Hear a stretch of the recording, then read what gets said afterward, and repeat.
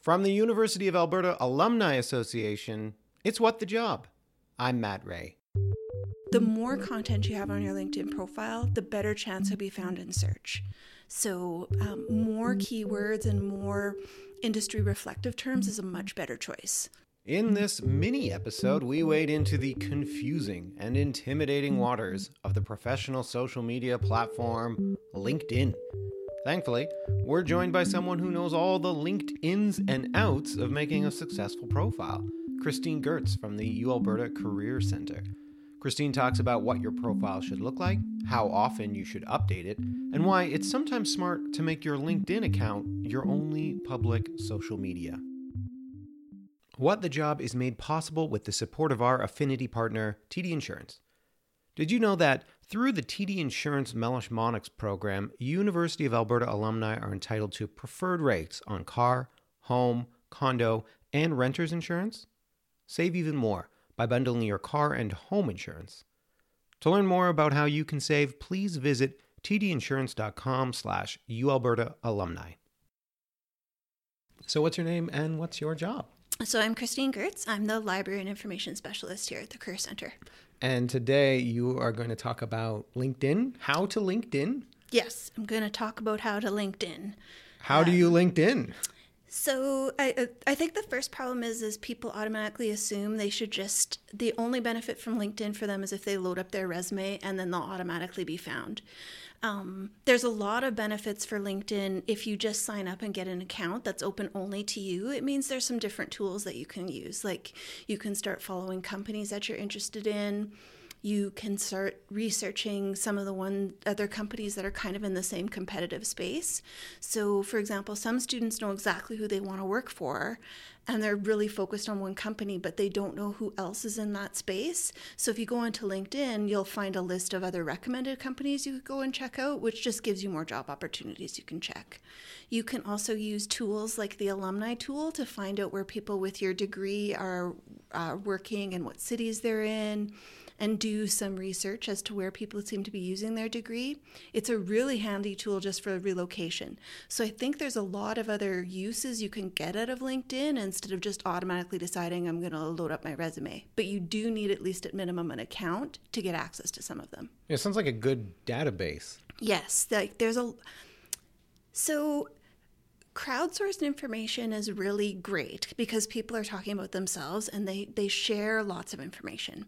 The only issue I have with LinkedIn is that sometimes people aren't updating their profiles.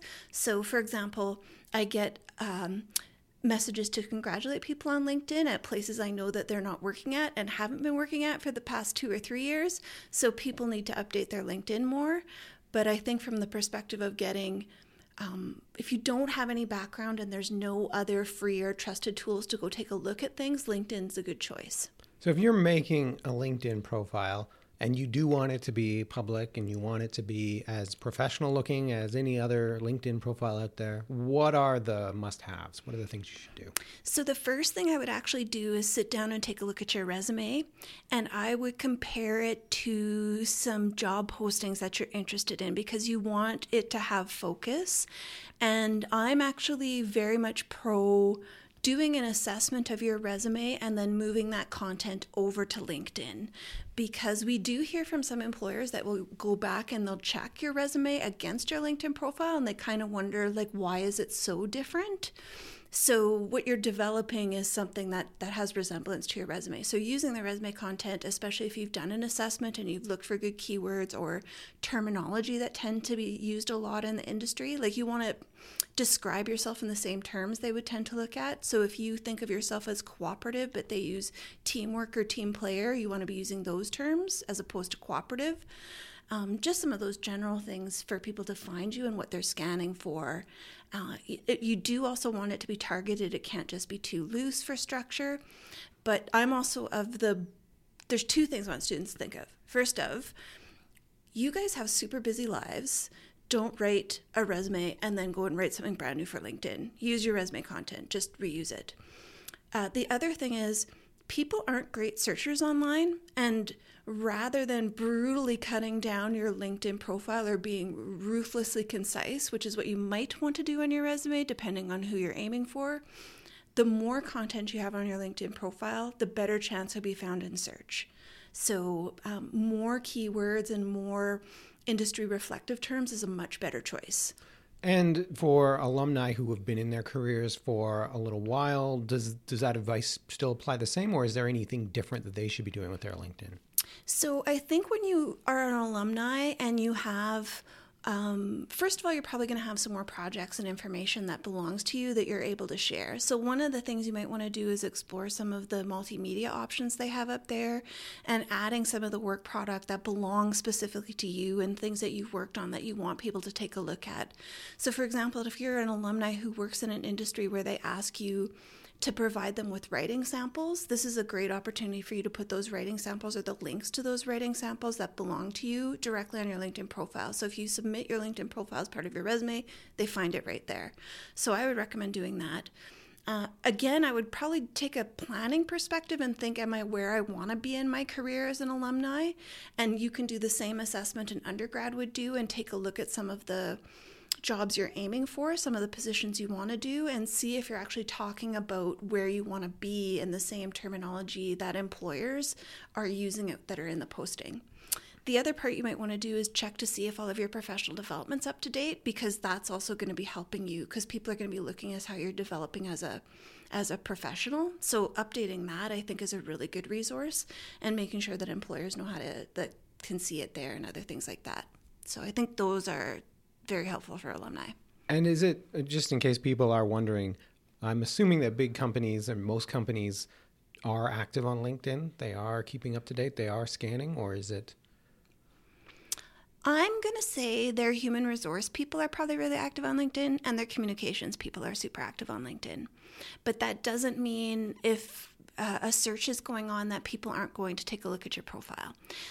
Or if they meet you at an event or a conference, or you tend to do PD, people might just do a Google search on you, and what's going to pop up first is your LinkedIn profile, which is actually why we suggest people have a LinkedIn profile, because it's most likely to pop up in your first pages of search.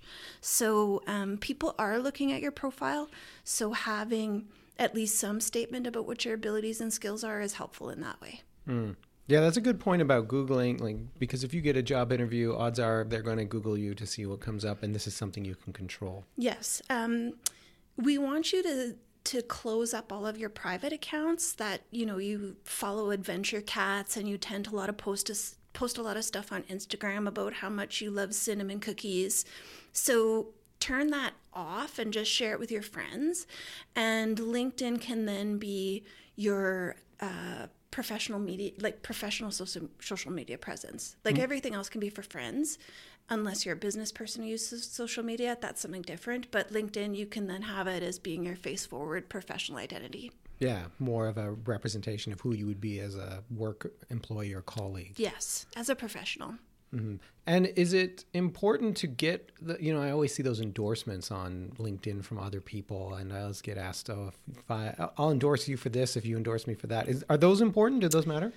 So originally when LinkedIn brought those out, I did see job postings that said we would prefer to accept applicants that just have at least 2 recommendations on LinkedIn. And that has declined. I haven't seen that on job postings in a while. But LinkedIn has done some stuff that I think has actually made these helpful.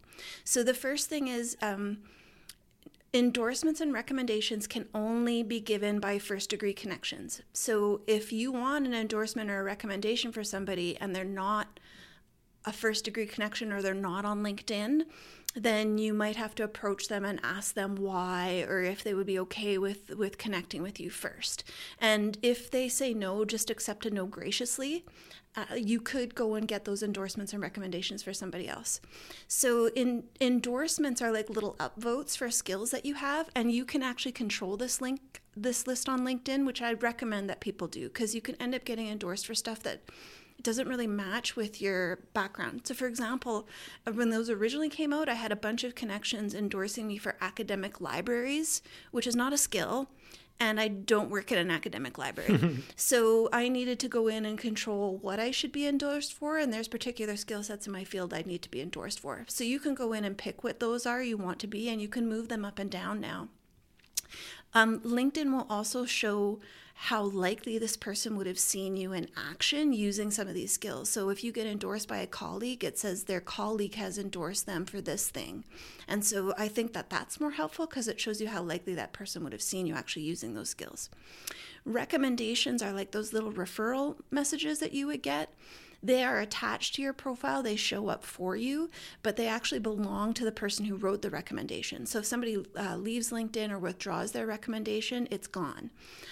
The other part to think of is that if they put in errors or spelling mistakes, then you have to get them to correct them. That's one of the issues. But you can have those written and you can turn them off and on as you would like. So if you want to be recommended by somebody who saw you for public speaking and you're currently looking for public speaking gigs, then have those ones show up as maybe opposed to your customer service ones. Mm-hmm. So you can turn those off and on. The recommendations, what you're talking about is what they would call swapping. And I'm totally fine with those because one of the things you can do is when you get the recommendation, you can ask people to recommend you for certain things as opposed to everything. And I think one of the things we're noticing in the trends for LinkedIn is most experts are suggesting you try to have a more niche profile on LinkedIn. So if you get a recommendation from somebody, it's better to ask them for a specific skill they could recommend you for, like what type of a colleague you are, what type of a public speaker you are, maybe a technical skills endorsement. So be more specific, and then that helps you to pick which one should be profiled on your page when you have them. But it doesn't seem to be making an impact if you don't have recommendations. So it's not the end of the world if you don't. No, it doesn't seem to be the end of the world. I also wonder, should you be tailoring your LinkedIn profile to the jobs that you're applying for in the moment? Much like how you tailor a resume and a cover letter. If I work in communications, for example, if I decided I wanted to apply for a couple different jobs that were heavy on editing, would I rearrange my LinkedIn profile to emphasize my editing skills more so than before? I think that would, so you have an advantage that the situation you've described is you know very clearly what your career goal is. And so then editing your LinkedIn profile to highlight those things, I think is a good choice for you. But we have a few issues like for students where they might be picking between more than one option and they don't know how to be specific in that. I would argue it's still good to do an inventory of your choices that you have because they're going to have some skills in common.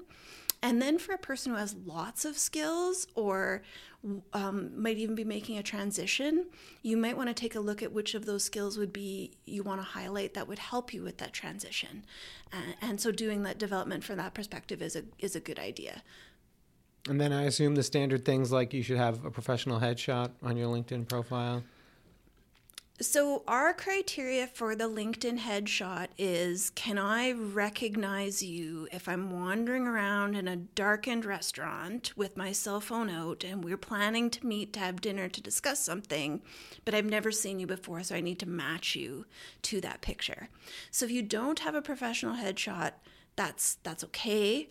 There are lots of opportunities to try to get one, like the Alumni Association has come to do them at special events and other things like that, so I would take advantage of those opportunities. But what we're looking for is that the picture, I should be able to recognize you when I'm looking at you on a mobile phone so that I could match it easily to that person. So that's what we're looking for. If it ends up being a selfie, that's okay, especially because you might have missed the time to be able to go get your professional headshot. Mm-hmm. But if you can still get one where I can recognize you in that picture, that's what I would do. And in that same vein, is networking through LinkedIn something that people should consider, like reaching out to people they see? I think that it's really useful. I think it can be really useful for particular areas, like people doing career research on a particular area. Like if you're thinking of moving into some other area, this is a perfect time to go onto LinkedIn and maybe see if there's other people who could talk to you about that transition and send them a message. The other part could be, I think LinkedIn is super helpful for people who want to relocate, especially if they've never been in that region before, because then they can send messages to people and get more information. I also want to suggest to people that maybe they can use LinkedIn if they're planning to attend conferences and other things to look for people to connect with. I've had some pretty like lonely experiences conferences where I'm drinking my coffee all by myself at 7:00 in the morning. And it might be nice to have somebody else at a professional event that I can sit and chat with and talk to about some of the things that are happening, just get the lowdown on the industry, just have somebody to meet up with that's there. And so just even kind of those professional social aspects that make professional development a little bit easier to bear, I think LinkedIn can help you with that as well too. It's a much more versatile tool than I thought when we first started chatting. I'm going to say that. Yeah, I think they've built in a lot of tools that are really handy for people to use to kind of do those things. I would take advantage of some of those tools, perhaps even more than you could your resume, at least initially, to see what kind of impact it could have and benefit it might have for you. Is there anything else you wanted to touch on before we conclude? If you have any questions about LinkedIn, like you want to email us directly at the Career Center, I'm more than happy to answer them. I find that LinkedIn can be kind of a confusing system and they keep changing all the time. So like we do a LinkedIn Basics presentation here, and the night before we do LinkedIn Basics, I always have to go and check the information because I've had it happen twice that LinkedIn has made major changes that actually would have affected our presentation the next day. So things are always changing. Send us a message if you have any questions about it. We do try to stay on top of what's happening with them. Great. Thanks for chatting today. Yeah, thanks for having me. Thanks for listening to this What the Job mini episode. Special thanks to the fine folks at the U of A Career Center for coming on the show. And a reminder that if you are a U of A student, staff, or alumni, the Career Center is your source for career and employment information and expertise. You can reach out to them about career advice, job postings, job shadowing. If it has anything to do with careers, you can learn more about it at the Career Center. Check them out at uab.ca/cc. That's uab.ca/cc. That's it for this episode. For What the Job, I'm Matt Ray. See you next time.